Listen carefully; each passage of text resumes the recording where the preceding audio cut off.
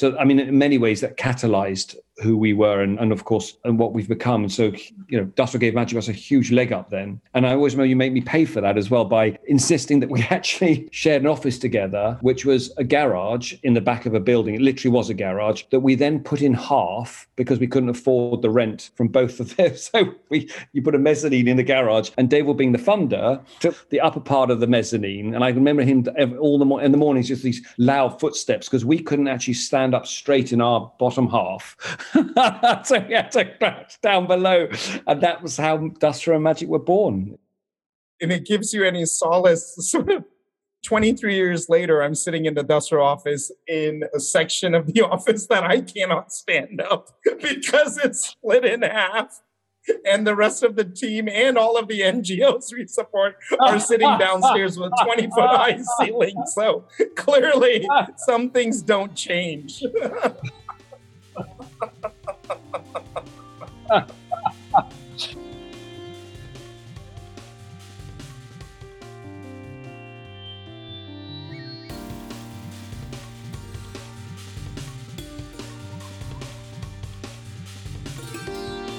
Today I'm speaking to Matthew Spacey, founder of Magic Bus.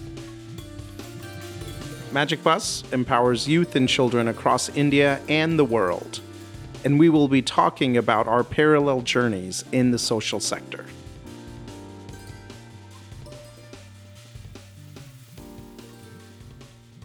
Well, thank you, Matthew, for coming on today as a guest for No Cost Extension. I'm really grateful. I really was wondering why isn't Dave calling me up for his podcast? I started to feel a little bit, I thought, what have I done wrong? Or just maybe he doesn't really like Magic Bus that much, or what's going on here? But no, thank you for having me on. And thank you for starting this conversation as well. I think it was a time of almost isolation, personally, mentally, and for a lot of people, I think, and good to see it continue post this traumatic time.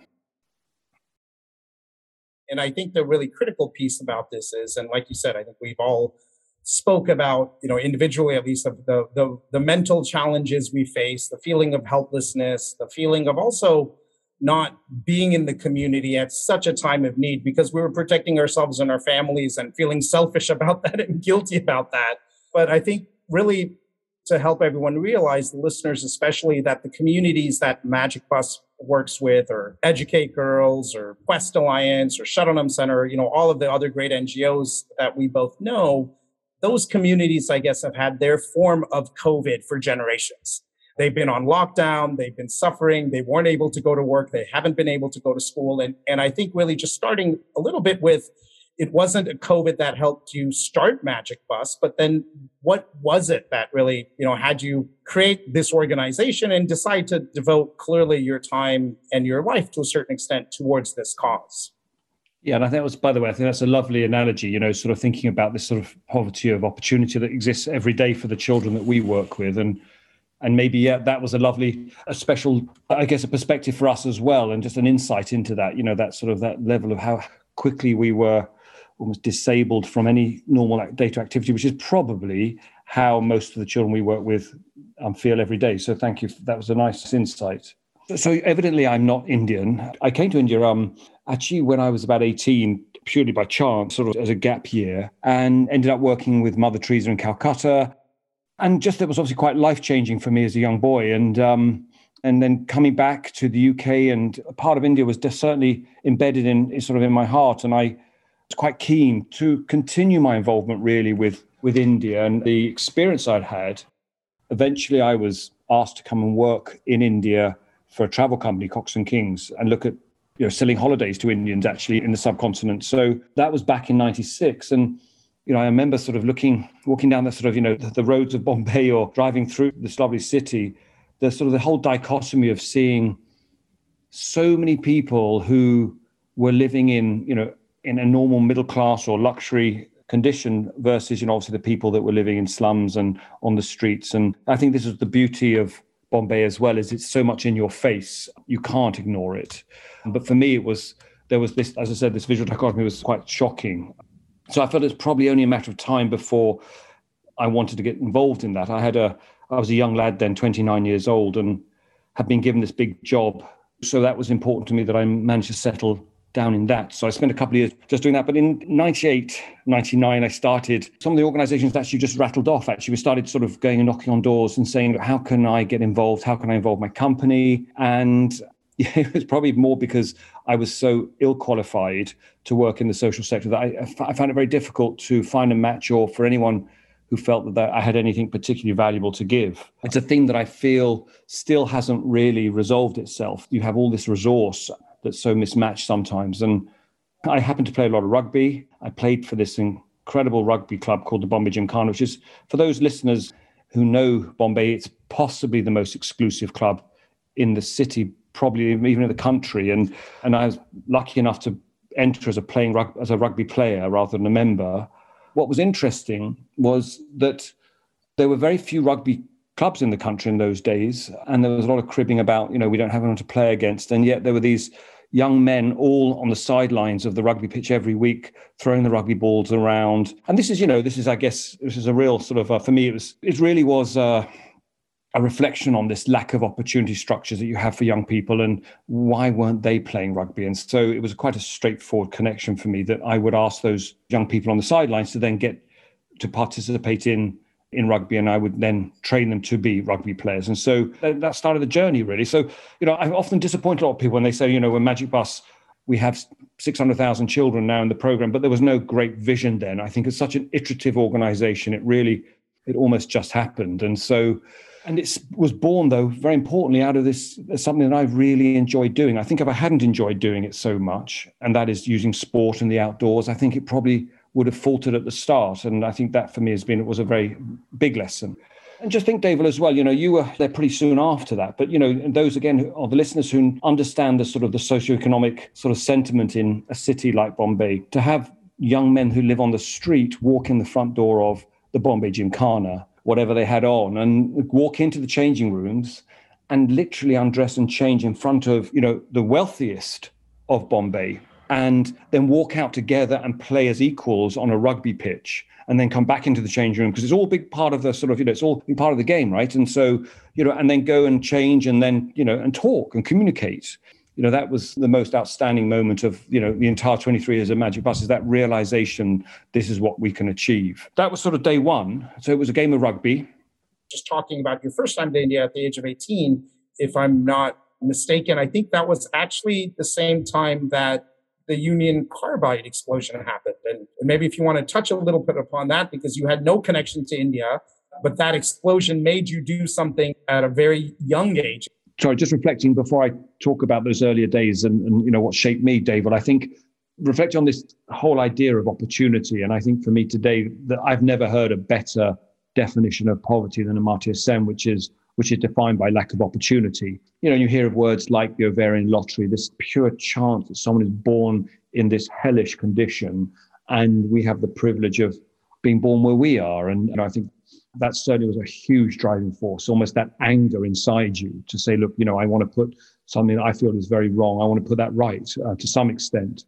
My sense of, over the course of this 25 years of doing this is that there are some people generally want to get engaged. They want to have impact. And I think we build high walls around our communities, and we're becoming more and more isolated from each other and more polarized in many ways. And actually something that we're working on at the moment is, how do we start understanding how you make better communities of conversation, around common ground. For me, it was rugby. It could be computers, or it could be art, it could be music, it could be anything. But generally, when you bring people together that have this common interest, it starts to provide a platform where people can have a more meaningful and more empathetic conversations from both sides. And I think we're almost becoming devoid of that now. And we sort of fall back on this old-fashioned thing of volunteering, which is a very power-based thing, where people come in and they give food, they give money, they give garn, they give, wisdom. And often if you ask young people, that's not necessarily what they want or need in a lot of circumstances, and they need to be understood. And then I think there was an amazing study that came out just last week, actually, in India, where if you put someone living in poverty in a relationship with someone who's not living in poverty, I think the number is 20% of those children will will become more affluent, move above the poverty line because there is that interaction. And so for me, a lot of the conversations we're having at the moment, how do you start creating that on a massive scale? And but it lies at the very heart, as you rightly said, David, at how we started and why we started Magic Bus. So coming back to, I guess you asked me about Union Carbide. So that was the reason I came to India, actually. And I ended up coming here thinking that I would go and work in an orphanage, actually, at the age of 18. And as you rightly said, I still, people say, why India? And I really don't remember. I mean, it's something obviously clicked in my brain. I'd never met anyone who'd been to India. And this was in sort of the late 80s. And anyway, popped on the train. And then unfortunately, what happened was there was no work the promised job didn't exist. And so I ended up going up to the Himalayas to work in a Tibetan refugee center. And I was assigned into a monastery, which scared the pants out of me, to be honest with you, because they made me sign a contract. And so at the stroke of midnight, I ran away on a train. I thought, I'm not okay, because I would have to live the life of a monk and prostrate at 5 a.m, which probably wasn't sort of something that I wanted to do at 18. And then got on a train to Calcutta, which was the only, to be honest, it was the only train that was going. So even that was a little bit of, that's how life rolls, isn't it? And I ended up in Calcutta, absolutely loved it, worked for the brothers in Calcutta on a leper colony for half the day and then a TB hospital for the other half. And did that, I think, nearly 8 months. And it was obviously life shaping in so many ways. I'm sure set the stage for a Magic Bus.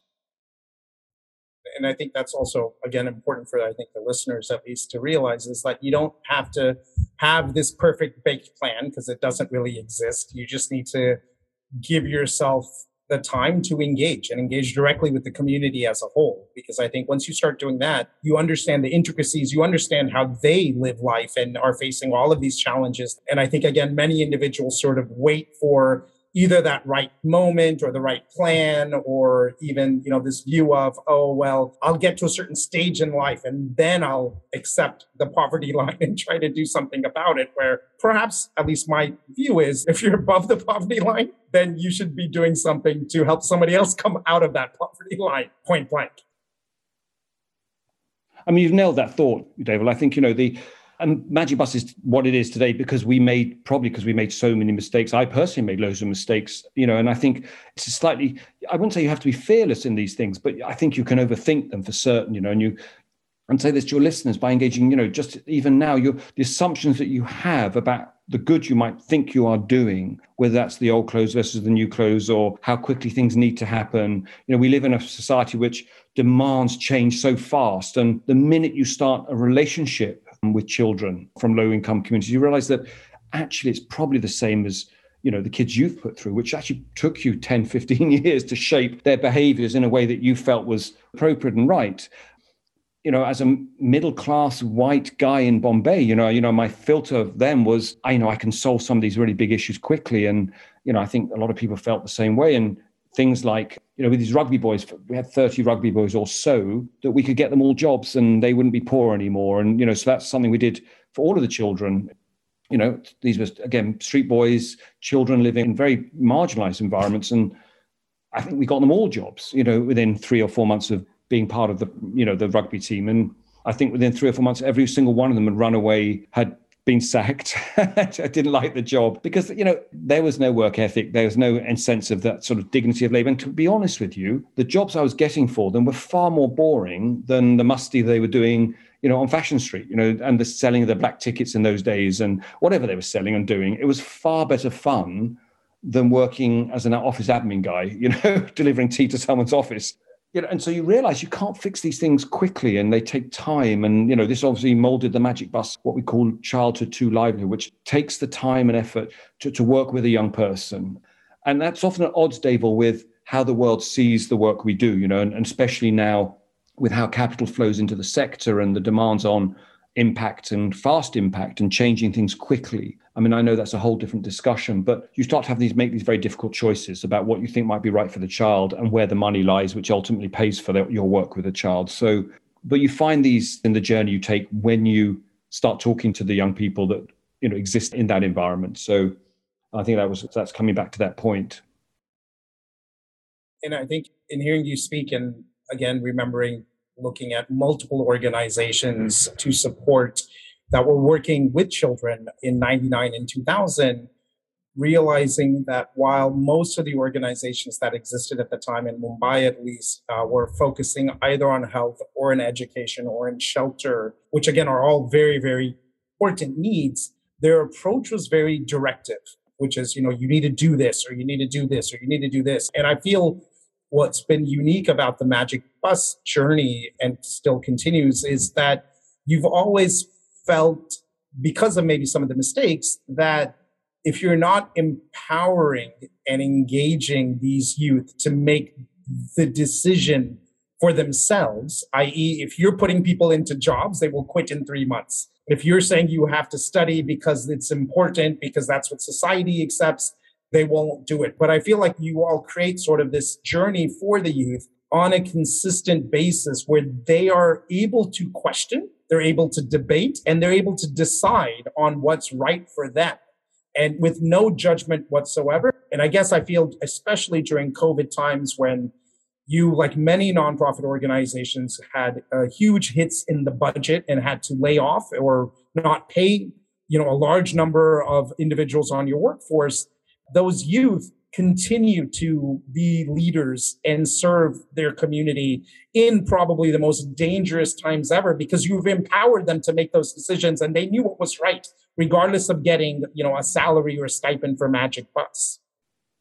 Absolutely, David. And I think, I think one of the things we did well some years before COVID was decentralize a lot of the things that we do. And really, we have this armies of not just skilled, but very empowered young people, have to act quickly and very responsive on the ground. 101 things that will happen in any one day in a village or in a low-income community in a city. And so we sort of really pushed that down the line. And of course, when COVID came, yes, we were all quite impotent, sitting in our houses, protecting ourselves. But you're absolutely right. This desire to get into the houses and the homes of the then 500,000 or so people that were part of our community, give out food, and just touching base with them, really. I think there was this real sense of fear and isolation. I mean, I don't use this word lightly, but these heroes on the ground who were, but I wasn't safe. I wasn't feeling secure enough to go out there, but they were out the door. They were straight out the door. I think that really got us through. We, as you rightly said, we have about 2,000 staff and fully paid staff, and we had to go on half salaries, and by and large, I think the sense was that rather than lose staff, let's all take a hit, and we managed to get through it with that sort of sense of, camaraderie in the whole organization. I think similar to DUSRA as well. I mean, I know a lot of nonprofits had that same view. And can you explain a little bit about what a youth gets in when they enroll into the Magic Bus program? How does one get enrolled? How do you choose which areas to go to? What do they get? And where do they, if ever, sort of graduate to? So it's all evolved over the 23 years or so. It's gone from being a 12-year program to a 7-year program, and different levels of inputs and products that we've had. So what it looks like today in India, Nepal, Bangladesh, and Myanmar is, if you like, enrolled children at the age of 11, 12.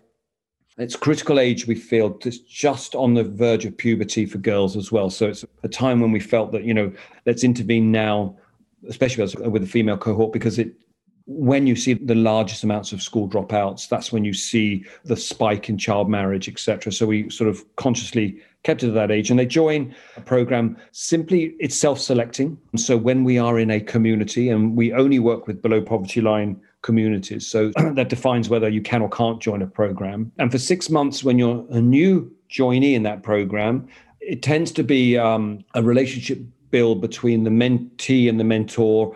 Every program, village or city, has an adult or a young person from that community leading the program. We have various terms for them, but I think they're called Community Connect officers. And they both deliver the program, these Community Connect officers, and do the house knocking on doors when people aren't around, and making sure that, the groups, their cohorts of children are attending school. There is always someone there available through the course of the childhood to livelihood. So once they join, they're expected to come to at least one Magic Bus session a week. So that's delivered by the community coordinator or by the local school teacher, depending on our model.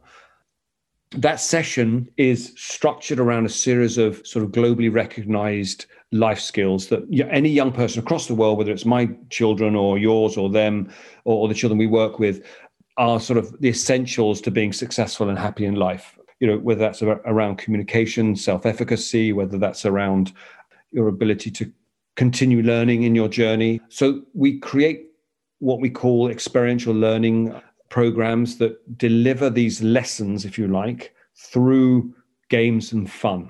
And so the whole premise of Magic Bus is that children love to play. You can close your eyes and throw a football up or any ball up in a village. And literally you can imagine every child in that village will gravitate towards that ball. Children absolutely love to play. And if you do a good session, every child in that village will come to that Magic Bus program. So it's imperative that it's obviously emotionally safe, physically safe, but also it's just great fun. It's inclusive, and whether it's a game of dodgeball or whatever it might be. But what we do in that session is we have a very carefully crafted pedagogic approach to how we might deliver that game. So if I could just visualize viewers, so we would, let's say we're doing a sort of 101 back to school. You'd draw a line in the sand on one side of the playing field, another line on the other. There'd be a relay race up and down with a football maybe in two teams. Then we'd put cones in the middle of the lines, and they'd have to dribble their way with the ball around the lines to the other, around the cones to the other line. Then the critical piece of our sessions are, once you've done that activity, the mentor will sit under the tree. And in that particular instance, the game will be, guys, imagine this first line being home, this second line being school. Imagine the game without the cones. We put the cones in. The kids will be, with the cones in, the kids will be kicking the ball everywhere. So, how difficult that is to get from one line to the other. So the cones become a metaphor for the obstacles in their life. So then that's a sort of 101. How do we start talking about why you don't go to school or why it's difficult to go to school? But it's all done in an environment which is, as I said, very inclusive. They're all participating in the discussion. And most of the time, we'll then do that same session with the parents, so there is a reflection also for the parents as well. And then there's time for solutions. And so, and we work with parents and children in a community over a very long period of time to make sure that those lessons are reinforced by some of the program, but also when, as I said, physically knocking on doors as well. So, and that continues. So the child will get those sessions from the ages, right from the age of 11, 12, all the way through to 15, 16, 17. We also now have what's called community learning centers. So children can then, because of COVID, because of the pandemic, and children obviously not being able to go to school for so long, we've created these learning environments, often digital, sometimes physical, where children can go into those centers and have some level of educational instruction so that their grade levels remain consistent with what they need, what's required at school, so they don't drop out of school, essentially. So that's become a fairly big part of the Magic Bus program now. And then eventually they get to the end of the cycle, the Childhood 2 livelihood, where we have a massive deployment now of people being trained in employability skills and then placed. We work with, I think, 250 corporate partners. And our job is to create those modern day skills, the customer centricity skilling, those employability skills that are going to keep them in good stead as they join their job. But critically, Dave, what we do also is we ask them what they want to do, actually. So we focus on a few sectors, but start directing the children to the sectors and the jobs that they actually want to. So this is all about asking the question. So hopefully this year we'll place about 60,000 young people in work. So it's been quite prolific and changed somewhat since COVID came along. And we've turned our model from being a very physical center, they come to a center to get these skills, to now using a lot of AI and digital products actually to do platform learning and then platform placement. Getting these young people placed through sort of modern technology, I think has been quite it's certainly accelerated the numbers of children we can work with. Then we track the children. So it doesn't finish there. At the moment, we track every child for 6 months after work. So we give them the support they need after work. And the idea is we start building a much stronger alumni system as these numbers grow, so they can start to support each other. That's the idea, is they're all connected to each other and able to support, especially in those early days into work, support each other in their local communities. So that's the Childhood to livelihood. It's 11, 12 years old to 18. And some people make the whole journey, some people don't. I think, we try and make it as easy for them to physically turn up. But, circumstances change, and that's absolutely fine. And I think more and more we're thinking about digital platforms to keep young people connected. So whether you're sort of physically able at 13 to come, but you're not at 15, you can't because you've got to study. We still have great products for a 15-year-old that are digitals, and then maybe come back physically for the employability training. So we're exploring much more about, COVID's taught us that, is to, how do we create a more inclusive platform, whether it's as a digital or physical. I mean, I think just being fortunate to be part of the Magic Bus story for so many years, I'm familiar, I guess, and have worked with many of the young adults and maybe not so young adults anymore, and seen them grow. And so if you can maybe talk about one or two individuals, whether it's a Parvati or a Nitin or Rehman or anyone else for that matter, and a little bit about sort of their journey and where they are today, I think that would just be fantastic. Yeah, lovely. So, I think you named, why not talk about the people you've named? Yeah, because I'm probably closest to them because I've known them for 23 years almost in the journey of Magic Bus, isn't it? So and they're very close, and it comes back to the ovarian lottery and these amazing people we see every day, smart young people who are very ambitious and want to get on in life, and you've given them that window. And so, Parvati, I think she's a rock star really at Magic Bus, but I hope she won't mind. I'm sure she won't mind if she talks about her story quite publicly, but, would join the Magic Bus program when she was very young. I think she was 9, 10, 11 when she joined the Magic Bus program. Her two elder sisters had just got married. They were both, one was 12 and one was 13. She had two younger sisters, desperately didn't want to get married. And she sort of saw that, I think, in the runway, really. She was about, being primed for marriage at that very young age. And joined Magic Bus. And, she was living in a construction site in Lower Parel, and we happened to have a program in the local area, and joined and made great friends with her mentor. Her mentor became a very huge part of her life and was spending a lot of time with her parents, talking to them about why it's important for Parvati to finish her education and not get married, and really literally holding her hand through that very difficult conversation, as we do obviously with hundreds of thousands of others. And then she managed, with the help of the mentor and of course her parents, and the fabulous people, she managed to finish her program at Magic Bus, finished school, then went on to do her bachelor's, and then went on to do her master's, actually. And this is, as you remember, this is the context of a girl living on a construction site. When you talk to Parvati about the things that she's most proud of, it will be things like she was able to persuade her parents not to marry off her younger sisters at 13 and 14. So, this is how it works, is that ripple effect through programs like our own, where she was able to, to change the destiny of those two young ladies, simply because she was able to provide the wisdom and guidance to her own parents.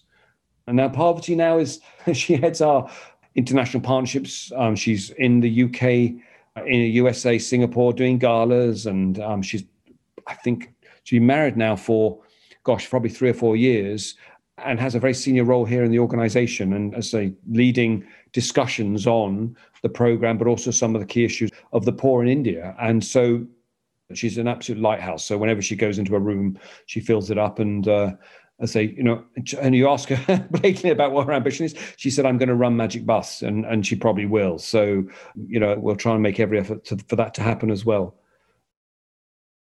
I think one of the things that you touched upon earlier was that Magic Bus doesn't just operate in India, and you operate in other geographies. And I think the reason that's important is because, just like we've seen in the sort of economic trajectory of India and India Inc. in the last 20, 30 years, we've seen the same happen with organizations or NGOs. And so many NGOs, whether it's a Pratham, a Digital Green, social businesses, even like D-Light and others, they've started in India, Childline, MailJoel. The list actually goes on and on.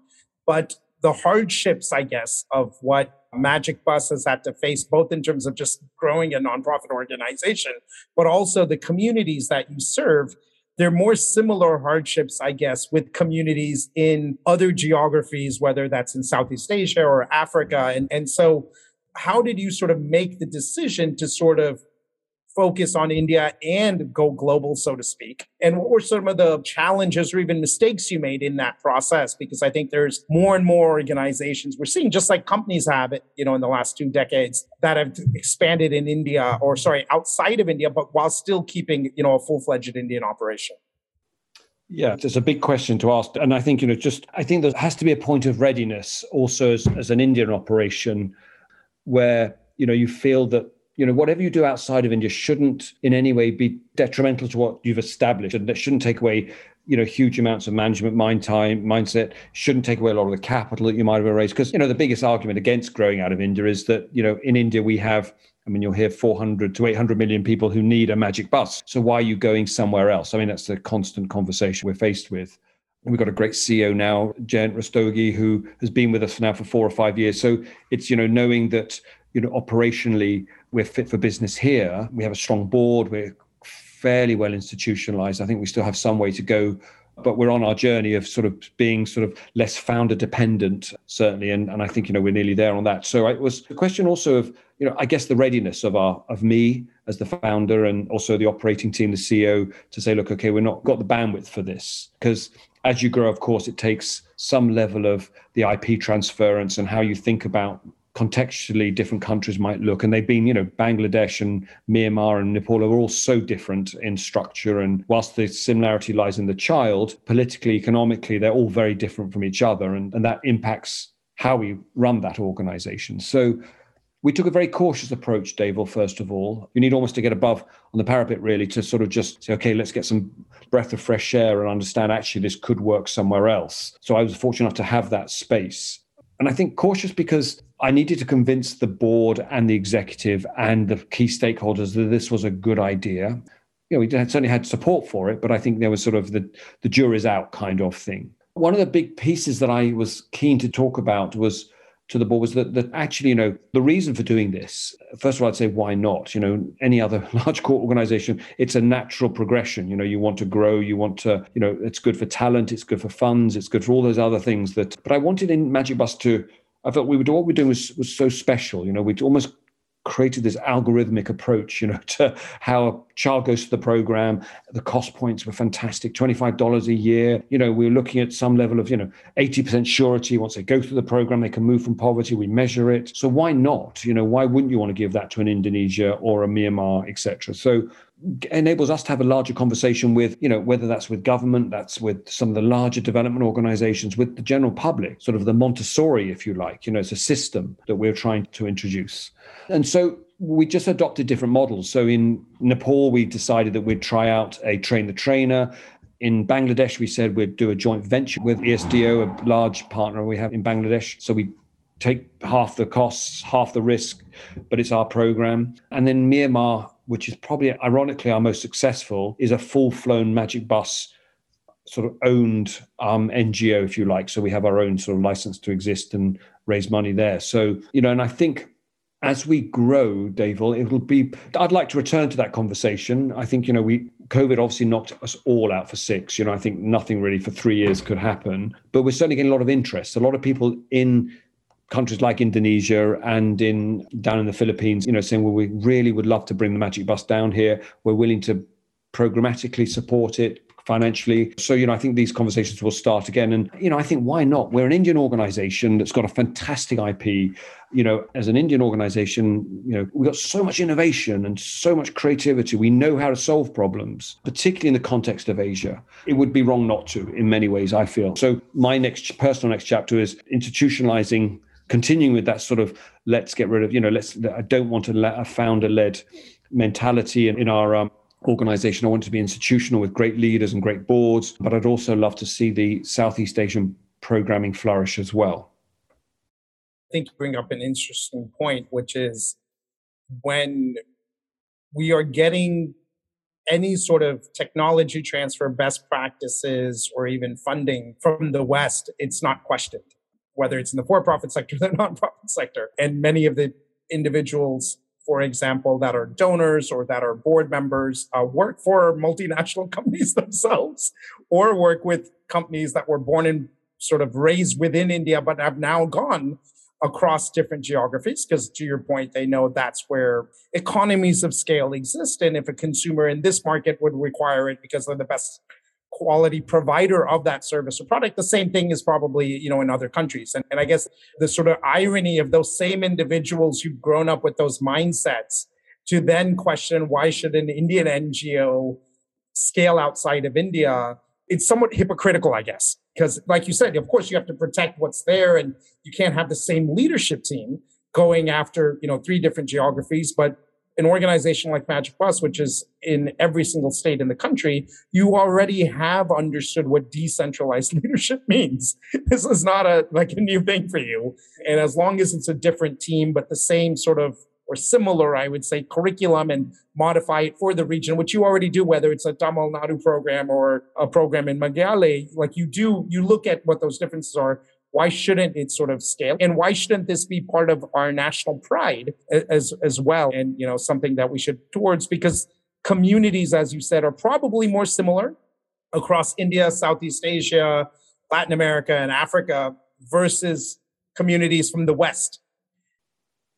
And as you know, Dave, we tried, right? We've had some very generous donors incubate programs in Singapore, in London. And I tell you, in London, we were working in Lambeth, which is a challenged London district. We have more out of school children working in that particular housing estate than we did in most of the progress we have in India. The problems exist. It's just that where it's very difficult with Magic Bus is that it's a multi-layered community project. So you start with the children, then it's the youth, then it's the parents, then it's the panchayats, the political. Everyone is engaged in the journey and the movement out of poverty. And whereas it's much more fractured and much more difficult in the West. Some of this on the scaling side, I guess what's remained the same for Magic Bus is you've always been community-based. I guess another constant for the last 23 years has been the real sort of listening power to help the youth or the parents or the community decide what is the solution, not sort of saying this is the solution. How do you convince funders who are used to this franchisee widget approach to life? How do you convince them that the chaos, I guess, that Magic Bus operates in is more effective than sort of a streamlined, this is exactly how it needs to be done? Yeah, I think a lot of this is born out of experience as well, David. Over the decades we've worked, you understand. I mean, I think anyone who's been in the sector long enough understands that you can't work with segments in isolation. I've done this before. When we started Magic Bus, I remember doing a program in Bombay Port Trust, and we were doing a program. Stealing came up, and theft. And so we're doing a program with the kids on theft. And I remember, the next day or 2 days later, I remember turning up and half these kids be beaten black and blue by their parents, right? Because they live in the docks. Their livelihood is stealing from the back of the journey, back of the truck. So they sort of take dismantle these boats, and that puts food on their table, And so that's an extreme example, but you get the fact that you can't, you have to involve these layers. I think this idea of self-determination, again, is, it's fairly, for me, quite commonsensical that you don't want to go in and, provide that direct. It's, of course, critical that once people have a level of knowledge of some of the rights so I think some of that, there's some layering before we do all this. There has to be self-determination in these communities that start with these Barasapras, or they start with these elected councils amongst the children. These children are representative then of the community. The parents are then representative of the community. We work very closely with the school committees, and really with the right information, enable them really to make the decisions in their own communities. And many times, I guess, individuals who are new to the space are looking at, like you rightfully said, quick fixes, and are saying, but why do you need to work with the parents? Why do you need to work with the community? Why do you need to work with the panchayat? Should it just be a one-on relationship with the child, and that will solve everything? I mean, how do you explain in a manner that I guess donors can understand? And what happens if the donor doesn't understand? Do you walk away? What is the stance that you all have taken? Yeah, good question. First of all, I mean, let's just talk about the basic principle of getting money for the program, because I think, when Magic Bus started waving flags about, sport for development, using the program I just explained to you is, if you sort of said that 20 years ago to an Indian donor, and we did, that's Mickey Mouse, I'd much rather fund this program, which does, it's a 101 in education, or there's a lively program with gender. People get these very tangible outcomes. And so in fact, actually to survive, Magic Bus had to go overseas to get its money. So I set up a Magic Bus UK office where there was just a slightly more evolved view, not just of philanthropy, but on life skills and behavioral change. And I think what is now, I say this, but is now probably established as the most important element of poverty alleviation is the work that we do, but it wasn't understood then. So rather than change the funding landscape, which I couldn't afford to do because of time and effort, I started talking the same language as the funders. So whilst there was this very complex multi-layered program working underneath, I realized that if I just talked about some of the manifestations of that very complicated process we just spoke about, which was child marriage, finishing school, getting a job, whilst they weren't representative necessarily of the 80% of the work we do, but it was what they understood. And I think that's what actually defined our growth, and we were able to sort of say very simply, these are the three things we do really well, and people got it, and they gave us the resources to deliver that program. But I think what's happening now, and it's a very challenging environment for us, is that, as we scale, is that a lot of our money, a lot of our funds are indigenous funds. We've always wanted to get the money here in India, but it's very heavily mandated, and so especially on CSR, you'll go to this geography, you'll spend 2 years, 3 years on doing this. And our program is a 7-year, hopefully, or certainly longer at the time. So, you saw this kind of warped program where you're sort of delivering mandates of the 200 companies that fund you. And you get this mission drift, of course, because that's not actually what you wanted to do. And so I think how we're addressing that is a number of ways. One is that we are looking at different types of philanthropy, because I think, we've historically gone for CSR funds, this 2% bill. We've been very successful at going to companies, but we understand the restrictions. And so we're now looking much more at institutional funds, H&I philanthropists stepping up as well, which give us a lot more flexibility around usage of funds. So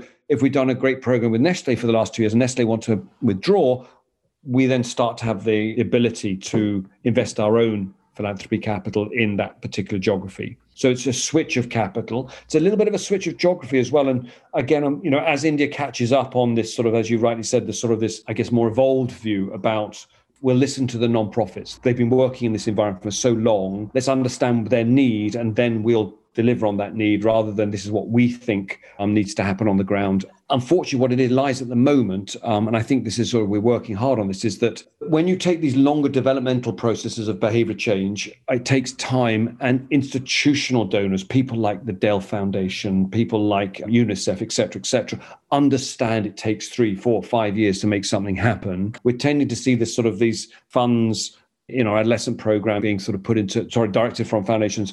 And in our livelihood programs, we're seeing much more CSR money, which is about the transaction, so get us 10,000 jobs, get us 5,000 jobs. In India, I think I was reading just this week, 40% of, 20 to 23-year-olds are out of work. So it's not a bad thing. It's needed, but it's right. It's recognizing in the model. I mean, ideally, you'd love to have a funder or a partner come in and say, we'll take the child from 11 to 18 and do the work you need to do, and move that child out of poverty, make them successful, happy, et cetera, et cetera. I know that it's scientifically proven that if I take a child on a 7-year journey, they will be more successful, more happy, and move from poverty, importantly, than if I work in 2-year segments or 3-year segments or 1 year or doing a livelihood program at the end. And so it's just convincing the donors that it's certainly going to take some time.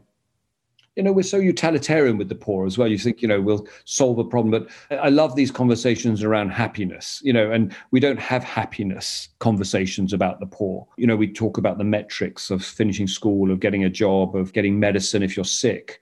And by themselves, they're not easy, but they're relatively easier to solve than this idea that actually you have this lovely person, this incredible person who is, you want to see them lead their successful, but yet very happy, fulfilling life. And so I think more conversations like that are needed. To your point, this can't be measured by a metric in terms of have they passed school or have they increased their grades. The very first sort of program that I remember, at least, that Magic Bus was running, going to outside organizations. So this was the time that we were pitching Magic Bus to different children's organizations across the city and saying, look, can your children use our program? And I still remember we ran this program in Mataran. It was with the girls that were part of the Sharanam Center. One of the girls, she was 2 years old. She had joined this center about 4 to 6 weeks beforehand and had not spoken a word, not one word in this 4 to 6 weeks that she was there. And our good friend, who was a mentor at Magic Bus, and unfortunately we lost due to suicide during the COVID period, Asif, he did what Magic Bus does, which was engage the kids, do the pilalo, do the same exercises we were very lucky to see yesterday in Rajasthan that Magic Bus was hosting. And at the end of the trip, this particular girl started talking. And you're just like, this is the power of Magic Bus, right? You are actually getting children who, in this case, 2 years old, abandoned, put into a shelter, has no idea what's going on, and literally lost her reason to speak. She became communicative after this program, and now is a successful young adult, earning money, paying taxes, supporting a family. But I think these are the kind of elements that one needs to go to the field to realize and can't be necessarily quantifiable, just because the lived experiences of your mentors at Magic Bus and the communities you serve are lived experiences that honestly, perhaps even you and I can't even see or even imagine unless we're there. Yeah. Oh, absolutely, David. I mean, and you've alluded to those really magical first, I didn't talk about the bus, but why we called the Magic Bus. And it was those incredible sort of weekends away with children that, who lived in Bombay, of course, in the slums of Bombay, but had never seen a tree or a forest or a beach or, and taking them out into these environments, which by themselves would potentially sort of risky for them because they hadn't seen these environments, but also this whole new world of opportunity that would open up every element of their emotions. I'm happy you remembered that story as well. It was a lovely story. Yeah, no. And to your point, even then, whether it was, on the rugby field and, these kids working or playing with, individuals who were members of the Bombay Gymkhana or the volunteers, because back then, at least the Magic Bus program was fully run by volunteers. And of course, we would look at all the child safety norms and they were trained and there were sessions to ensure that, we got the right people to be part of these weekends. Again, remember one of the weekends sitting across the campfire when the kids were sleeping with Vishal Torreja, who was doing an investment banking job in Mumbai. And he was telling me about in college, him and a couple of friends started Dream a Dream. It was an organization that they did in college, but now he's in banking and sort of through the Magic Bus experience. And he talks about this quite a bit. It was that trip that sort of helped him say, look, I'm going to give up banking. I'm going to go to Dream a Dream full time and I'm going to really make a difference. And so I think it's not just, the experiences Magic Bus has had with the community on the ground, but it's also been individuals who've been volunteers who come on these trips, as well as donors. I mean, I think Amit and, Arpita Bandari and so many others who are supporters of Magic Bus will talk about how their life has changed because of these experiences. And I think that's really where I hope the listeners of today's podcast realize is like, you got to just get into the space. It'll energize you. You will realize what you thought were problems are actually not problems. And you'll just get a lot of inspiration and hope. And I guess with that, Matt, I just wanted to thank you for all the phenomenal work you have done and continue to do across India and across the world. It really means a lot. And I know it's affected Dasra's journey quite a bit and given us the confidence to work with so many organizations like yourselves and enabling them to achieve their dreams, just like you have with Magic Bus. Great. Well, thank you, Matt. Thank you for your time. We really appreciate it.